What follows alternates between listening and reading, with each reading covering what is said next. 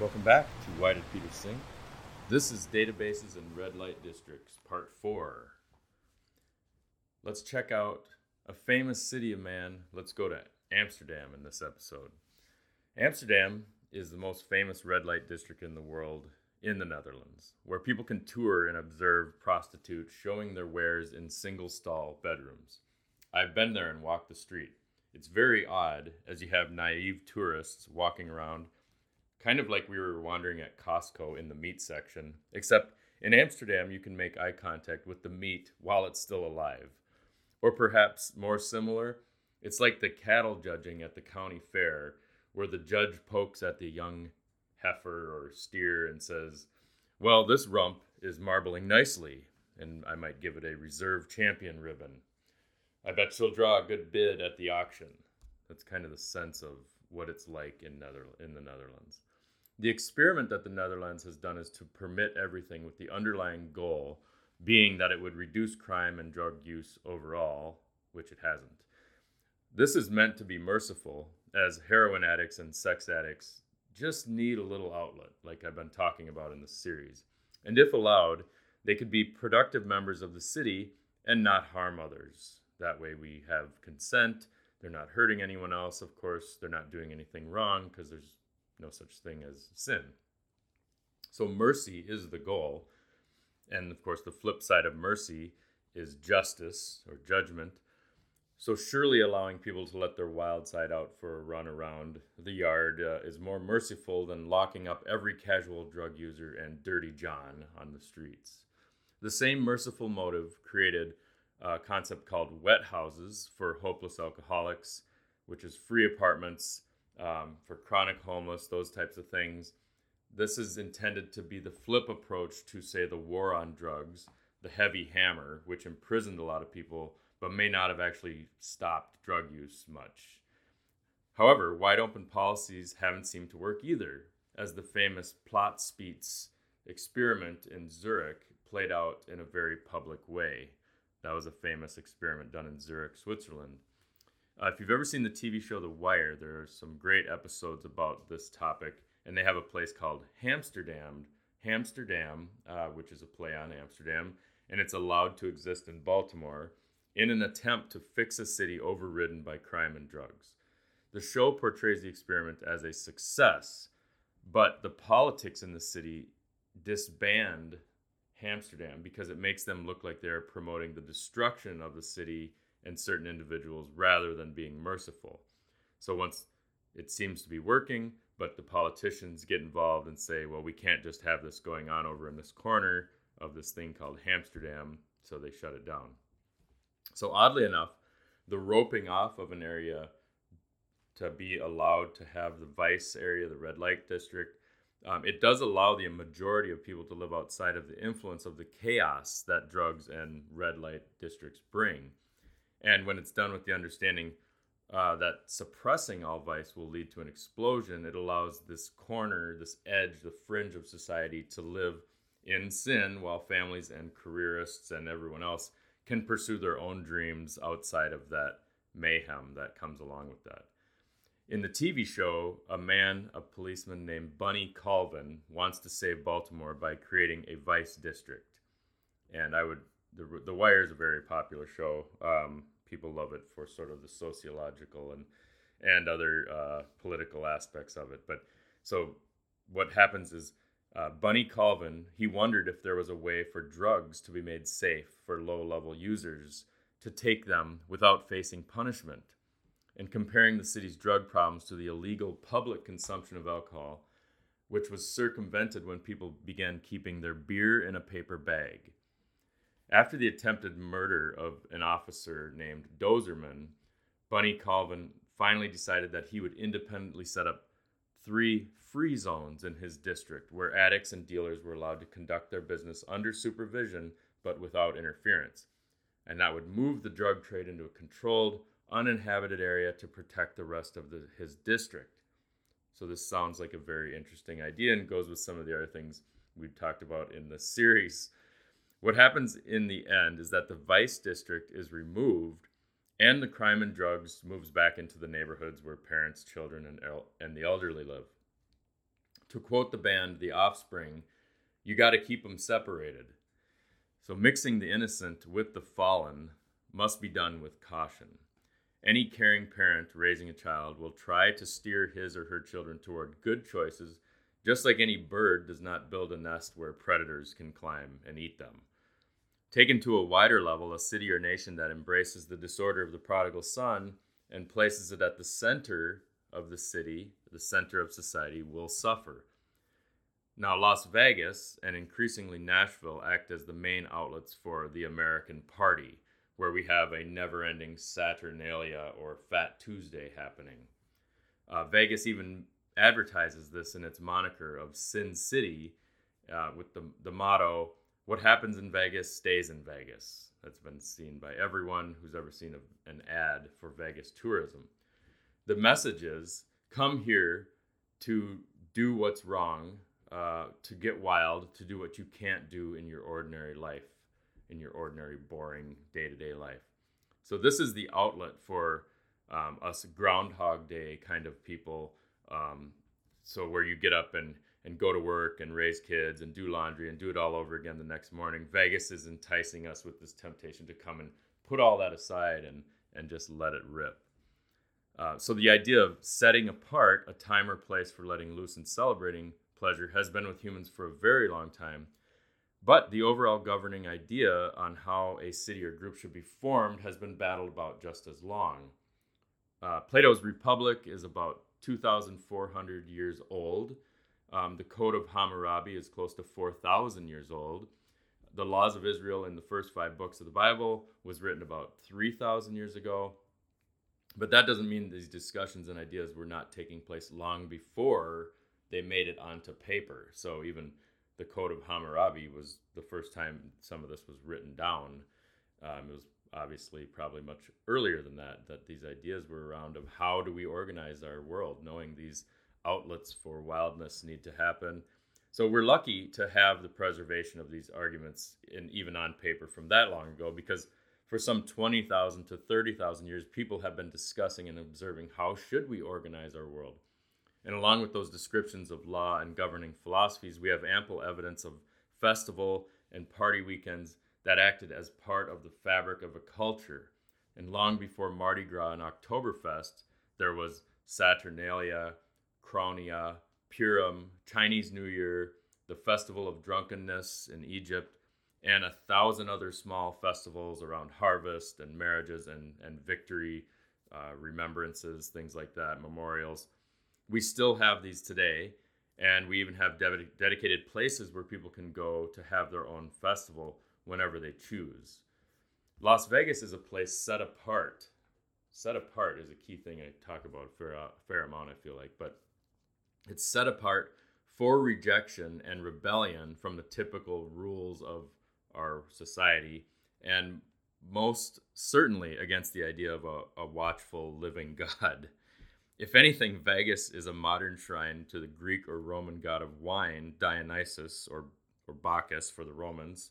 Sometimes I use those interchangeably, forgetting which is which, but Vegas also worships the gods and goddesses of sex, which would be Eros and Aphrodite, aka Cupid and Venus, since people go there specifically for nude shows and strippers and red light action.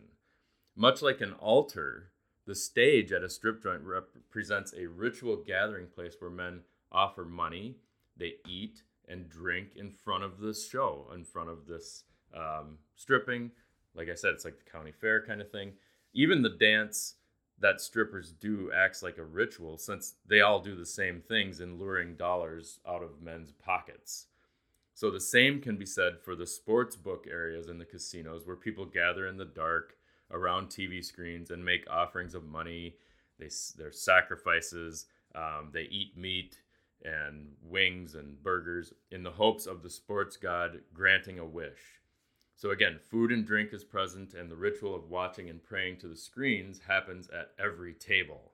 There's a ritual going on that has all the elements of worship. Vegas is set aside for a kind of ritual pilgrimage too, for those in this rebellion who are in that sort of worship of not anything other than God, I guess you could say. The idea of drinking and gambling and partaking of bodily pleasures makes Vegas clearly a place where holy and sacred things are not welcome, or not the traditional holy and sacred things. In fact, there are substitutions which take their place. The reality is that while in Vegas, the holy and sacred things are sports, sex, food, and drink. So for sports, you could say competition. It's like gladiators in the arena. We just have bloodless ones, unless it's hockey, I guess. But once you see the ritual and sacrificial aspects of what happens in Vegas, you see a religion in process. There's almost no other way to see it. It's difficult to see it as anything but a pilgrimage. When you hear someone say, I go to Vegas every year, they have identified to you their offering of sacrifice. And they go and offer money, their brain cells, their liver tissue, their veneration of the warm sins of gluttony, lust, and greed. They have a place of pilgrimage, whether it's the Luxor, the Excalibur, Treasure Island. They have a liturgy ritual, which is repentance by hangover, a rebirth in the spa, poolside libations, slot machine offertory, nude dancing adoration, and communion even by all-you-can-eat buffet with a chocolate fountain chaser. So it's all there. They have all of the elements: the sacrifice, the veneration, the pilgrimage, the liturgy, the adoration, and communion. So it's we just don't call it a religion. And no overt human sacrifice is raised up to unmask what it really is, except Nevada is actually one of the leading states for human sacrifice to Moloch per capita in terms of abortion. So there are places set apart for where the party never ends, like Las Vegas or Key West or Bourbon Street. Then there are established weekends for celebration in every town and city, known as festivals and block parties. Both of these set-aside places and events allow people to feast, to cut loose, and to reset their moral compass. It's like they're recalibrating it.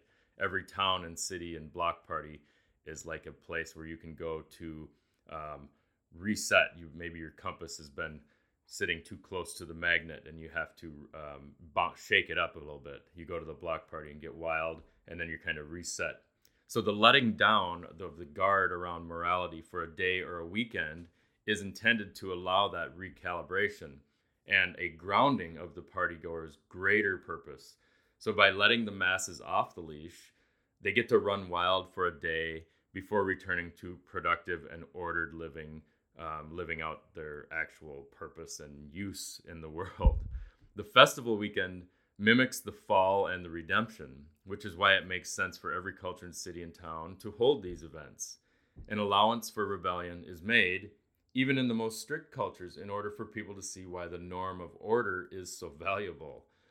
Even Amsterdam and Hamsterdam and Vegas are all doing this. They're allowing some rope to people to let themselves cut loose and then return to a sort of more normal, regular state where you go to work and do the dishes and laundry. So if the celebration, if all of these block parties and festivals, if it doesn't center on alcohol, then it's a feast of some kind. So a touch of gluttony is added to the calendars in the form of feast days, even in Christian, Jewish, and Islamic traditions. So this cycle is something well known to anyone who's even of the traditional religions. In fact, you could even say that's where these things came from, but they go back even further than that. So one of the greatest paintings of this block party rowdiness was from Peter Bruegel the Elder, and it's known as The Peasant Dance from 1568. And while the fashion of the peasants may differ greatly from today's attire, the characters and actions within the painting can be witnessed wherever heavy-duty drinking takes place. It's the same today as it was in 1568. We just wear different clothes. There's unrestrained dancing in the picture. There's haggard, drunken faces in the foreground. There is a couple in the background sneaking into a barn for solitude and a presumable tryst. He's pulling her by the hand. There are tankards of liquor everywhere. You can see lust, gluttony, and wrath present, just like any nightclub today, any nightclub you go into. The unrefined people of the peasant world engage in everything that happens annually today at Coachella, even among our elite, privileged, and quote, refined people. Most interesting in the painting are two subtle elements that are shoved aside in favor of the tavern. On the right side of the painting is a blurry little picture hanging on a crooked tree of the Virgin Mary, and she is fully ignored by the peasants. Also, in the background at the center of the painting is the church steeple, the centerpiece of the town, which is clearly ignored on that day of the peasant dance. The celebration is thought to be the Feast of St. George. So this feast day is like other days surrounding holy days in our time, like Fat Tuesday as a feast before the Lenten season of fasting begins, or Halloween before All Saints' Day. So there's a season for fasting and for feasting. There's a season for everything, if you remember your Ecclesiastes readings. The peasant dance shows a lack of morality, yes, but it also shows the allowance of a sanctioned escape from the ordinary churn of days where the townspeople, whose rituals of work and worship are dispensed for a day. The idea of having a liturgical calendar is designed with this in mind, and that's of the Catholic tradition or Orthodox tradition. There's a liturgical calendar because if all days were fasting, then fasting would lose its meaning as an offering and be mere drudgery. Worse yet, if all days were feast days, then civilization would collapse. The calendar of the church did not balance feasts and fasts by accident or by dumb luck. It is designed to move with the seasons of life, planting and harvest, all of those things. Of course, those were the ancient things, and that's where some of the liturgical calendar things still fall, but they're celebrations of Jesus, events in the life of Jesus. So if every day was a feast day, you may have seen as a child, there was a Huey, Dewey, and Louie Christmas special called Stuck on Christmas. And that's where the Duckling boys thought it would be just great to have Christmas every day. And getting their wish, they soon discovered that after about 5 days of feasting and toys, they become miserable. And Christmas and endless feasting grows into a burden, just like any addiction. The error happens when the feasting is made the center of life. This goes to the core issue of our mental illness outbreak today. The fact that every day can be a feast now is why so many addictions seize lives. And if you pair this with declining belief in the one true God, and you have a problem then that science cannot solve alone. It needs this spiritual element to it. It needs to recognize the seasons of life, because there is no longer a concept of sacred time and space. And what happens is all days are flattened into Groundhog Day. So the idea of sacred places and things and days is no longer recognized in culture, which leads to a kind of malaise in all the days. So we still have the places you can go, the town festivals, the Vegas, you can go to Amsterdam. We just don't have the sacred days and places and times. So we can overeat and get drunk and find a sex partner any day we like. Or we can do some new age prayer routine, but only in a yoga studio or our living room, because we have no sacred place to go to. After all, quote, everything is sacred, which is code for nothing is sacred. And for replacements, what do we have? We have things like Super Bowl Sunday and 4th of July parties. Those have overtaken the prominent places of Easter Sunday and All Saints' Day. So we have the feast, but there's no fast.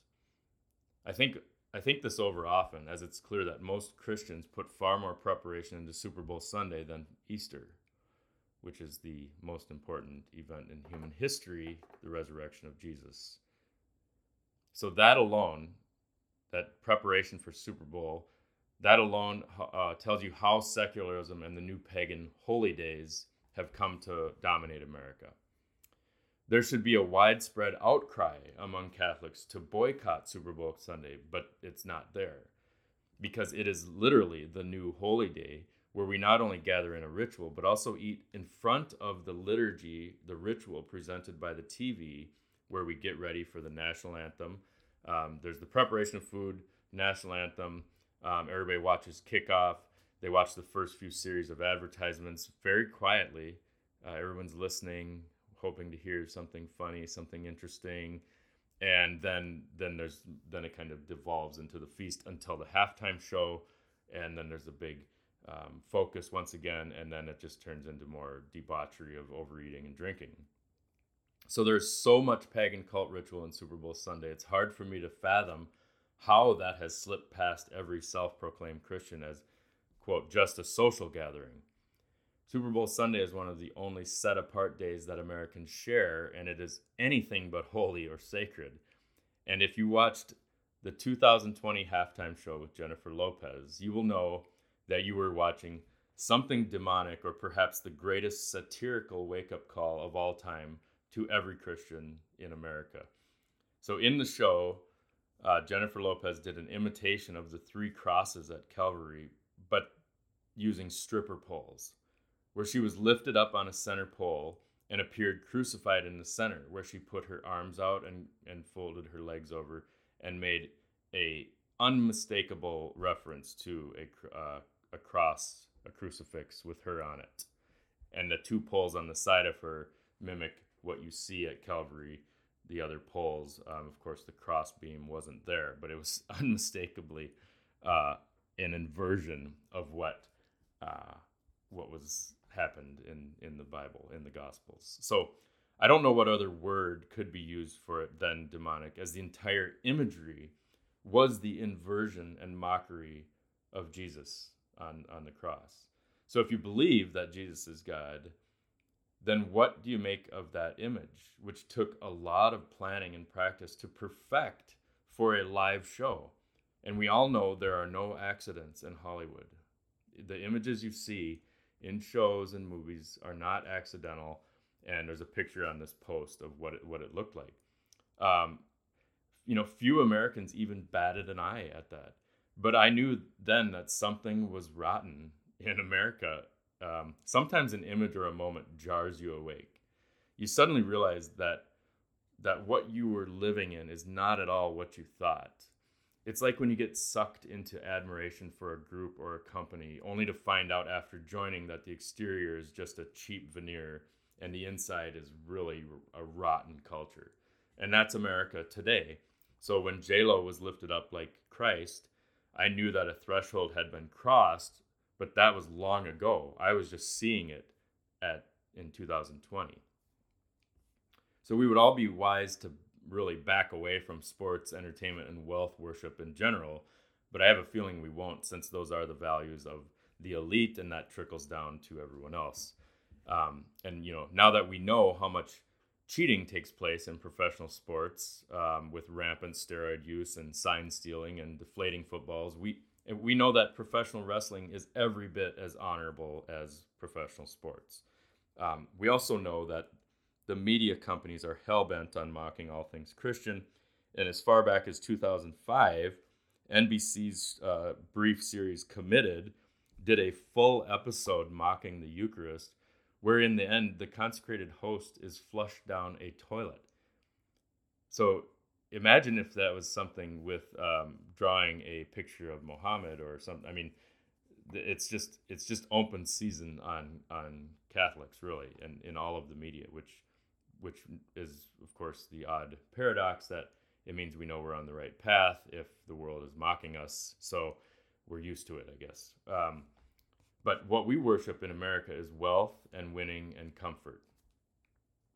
We've just gone ahead now and merged the stripper poles and the soft porn right into our halftime shows.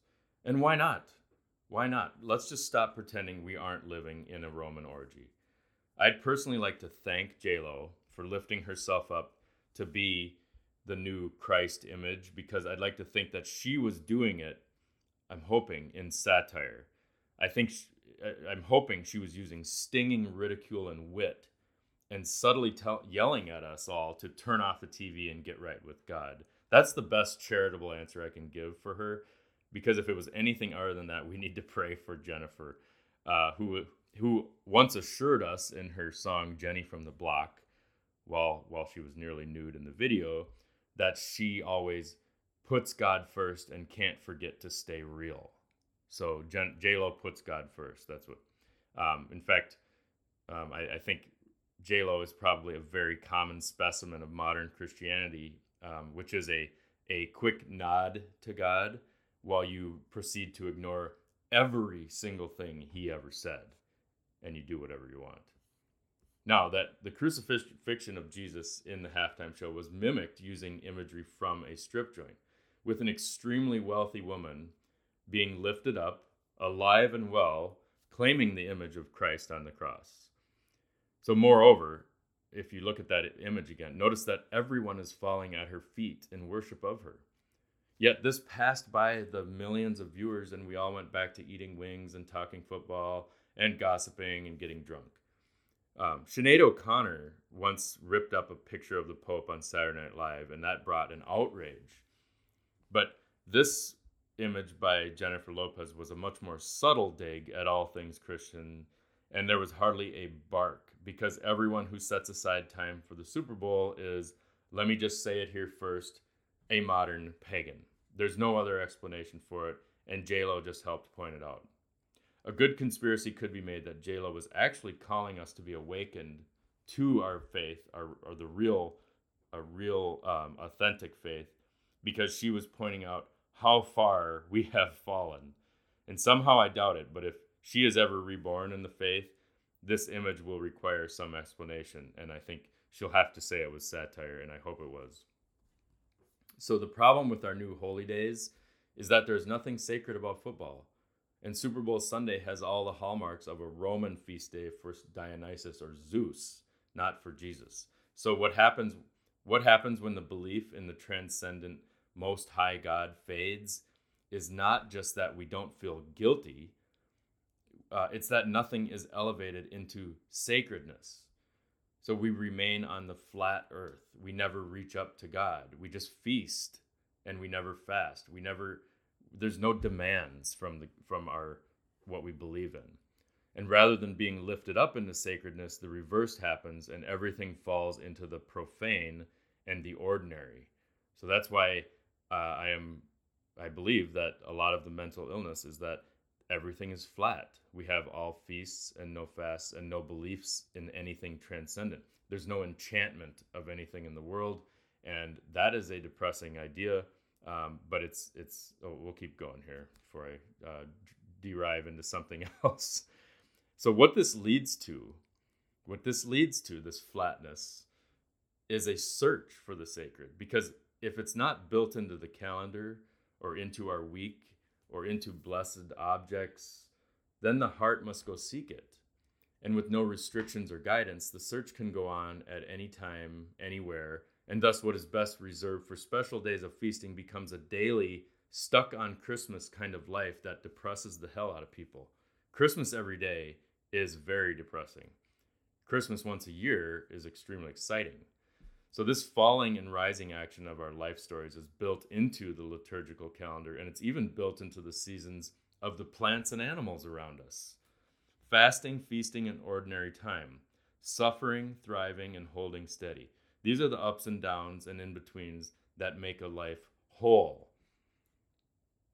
When the prodigal son's errant lifestyle becomes the norm instead of the exception, there's going to be a problem. And the prodigal son finds that out. Escape from real life is not meant to be permanent. If you read the parable of the prodigal son, you'll know that his choices are poor, and the story resonates with people exactly because we can understand the character arc. The prodigal wild child son begins the story whole, but he's seeking something, and so he goes to live in this escapist world, and his version of being stuck on Christmas every day turns to misery, and he falls, and now he's stuck. He threw away the sacred for the profane. He wanted to feast every day. And then he is brought to his senses and restored. He surrenders to his father, and his father rushes out to greet him with love. The end. Roll credits. Well, not quite the end, but for him it is. A happy ending. It's a symbol of God always wanting us to come back, waiting for us, yearning for us to come back to meet him, because it requires our choice to love him, not coercion, which is one thing that's so confused. So many people are confused about. Whenever I hear a lot of fallen away Catholics at recovery meetings, there's this common refrain and a complete misunderstanding of what it means to be Catholic. There's just so many under-catechized people who never understood it, people who were taught bad things by their own parents that have nothing to do with Catholicism. It's amazing how bad the teaching has been. It's stunning. So, but the story of falling and rising again is not just for us humans. I mean, God himself goes through this, which is what makes the story of Jesus so compelling and strange. But why? I mean, I think this is always the question. Why would God have to come to us in order to die and be raised again? I didn't understand this for a long time, and it's still difficult sometimes. It slips away, and I know why cynics make fun of it, but I think it's because it's not easy to understand until you've lived a while. Of course, it's much easier to belittle the story with a meme. I once thought this was clever. There was a meme about Christianity being the belief in a cosmic Jewish zombie that can make you live forever if you symbolically eat his flesh and telepathically tell him that you accept him as your master, so he can remove an evil force from your soul that is present in humanity, because a rib woman was convinced by a talking snake to eat from a magical tree. That was the meme, mocking Christianity. There's so many things in that are misunderstood, but it is an effective little paragraph at destroying people's faith, especially if that person has spent zero time trying to learn the faith and spends no time in prayer. I mean, it is very easy to destroy someone's faith. It's very difficult to build it in them, and it's way more powerful when you have faith than when you don't. But for most people, a slight breeze can knock their faith down because they don't understand it and they don't practice it. So first of all, about that, I mean, for goodness sakes, whoever wrote the thing about zombies, the cosmic Jewish zombie, first of all, zombies eat people. People do not eat zombies. So if this insult can't even get the basics of zombiedom right, it's pretty sad. And for the record, Catholics do not symbolically eat his flesh. We actually eat Jesus, and his glorified and risen body exists in the real presence of the Eucharist, under the appearance of bread and wine. So yes, his body, blood, soul, and divinity is in the Eucharist. So atheists on the internet, please fix up your insults before posting them, and at least get the mystery correct. At least do that. We'll take the insults, but let's stick to the doctrine. The Eucharist is everything. And I feel sad for those who don't understand what that means, what the word theosis means. But that's a long way to go if you can't get to God, I'll tell you that. So destroying faith is easy. It's like shooting fish in a barrel. Most of us today had little or no education on faith or religion of any kind, or if we did have some, it was sketchy and full of holes and kind of haphazard. If anything, it was like some mashed potatoes of Catholicism, 50 Shades of Protestantism, and a glued and taped together Hollywood portrayal of bad Christians. Christians gone wild, like the spring break recordings of teenage girls pulling up their shirts. That's like, we got a terrible, terrible education on what it means to be a Christian. I myself was so under-catechized that I couldn't have defended my faith against the light breeze. And that's exactly why my faith blew away like a leaf in the first rustle of wind at an outdoor keg party. And when you practice something you don't understand, it's just like doing busy work for no reason. I recall in the Army when a drill sergeant would make soldiers move a pile of rocks from one location to another for no reason other than to keep us busy and to assert his power over us. Similarly, I recall doing hundreds, if not thousands, of quadratic equation problems in math in maybe 9th and 10th, I don't know, 8th, whatever grades, that I didn't care about or understand. This is exactly what practicing a religion without understanding it feels like. Doing the rosary without understanding why is much like moving a pile of rocks from point A to point B and back again, or like doing easy quadratic equations repeatedly over and over. It feels pointless. Without knowing how or why it's done, you cannot grasp its purpose, its usage, its application for your life. A kid who was told to read a book in Arabic when he could barely speak English would get about as much out of doing the rosary if he has no understanding of prayer and meditation or the mysteries that you're meditating on. On the other side, there is understanding without practicing.